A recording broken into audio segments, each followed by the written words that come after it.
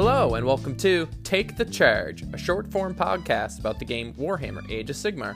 My name is Tomb King Tristan. Today's episode is about the lore of the Agloraxian Empire. We're going to dip back into the Age of Myth. The Agloraxian Empire was first introduced into Warhammer in 2017 with Seasons of War Firestorm, a narrative campaign box that popped up. It was then referenced again in the Cities of Sigmar battle tome. Okay, so important questions are where and when. Where is actually the Realm of Fire? When is during the Age of Myth? That's whenever these guys first popped up. They were a magocracy, so dominated by wizards, that took control of a massive amount of the Realm of Fire. It was such an oppressive society that anyone unable or unwilling to embrace the arcane arts was subjugated into slavery. The ruling class of people were called the Archdomini. They dwelt in the wondrous and magical city of Aramenthia. It was raised afloat upon the winds with an ancient magical spell, and it held libraries of arcane texts, occult writings, and whole galleries of ancient relics, and thousands of other types of mystical marvels. Obsessed with their studies, the Archdomini constructed huge humanoid colossi to do physical tasks that they loathed, and provided martial support when needed. They used the magical constructs to help build and operate the Prismaticon, a gigantic magical death ray, one that could rip reality and do damage across the realms. Yeah, you can probably guess this doesn't end well for them. Prismaticon was actually pretty dope.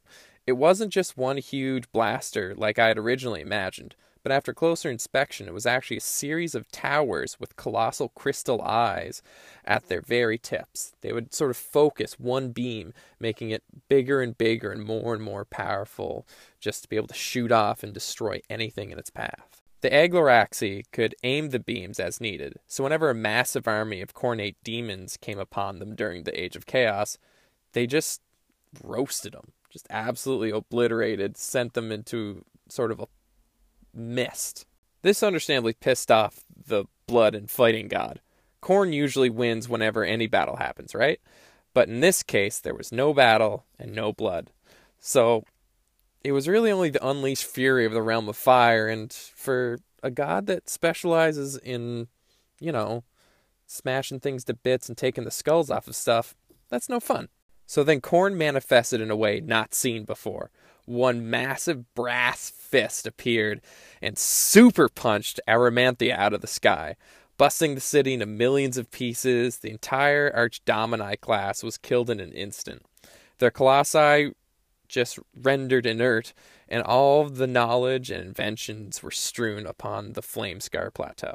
Their technology and arcane inventions are now just relics in the Age of Sigmar, notably for the city of Hollowheart, which has the Algoraxi Prism.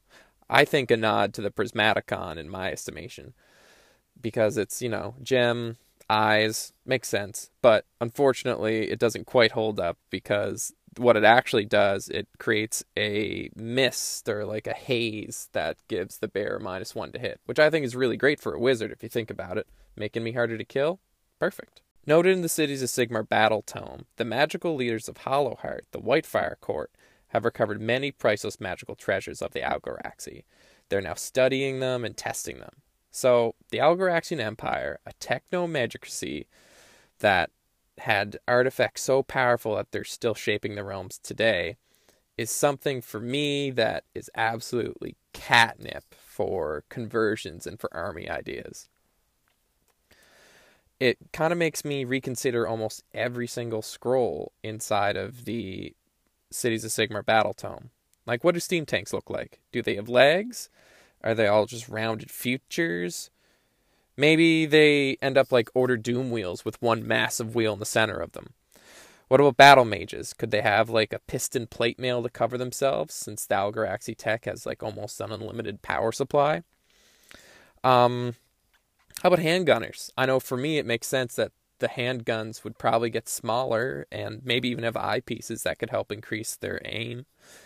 What about the General Griffin?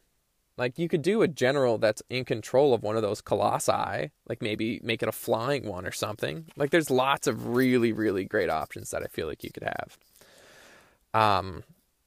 I'm really excited just about this whole idea. I know for me, I've actually started building a sort of Algoraxy tech-inspired army, and I've been super, super stoked on it. Now, since there are so many great ideas that could come from this, I would love to hear about yours. Hit me up on Twitter at TakeChargePod or at Tristan Gray. Thanks so much for listening. This is Tomb King Tristan signing off. See you on the internet.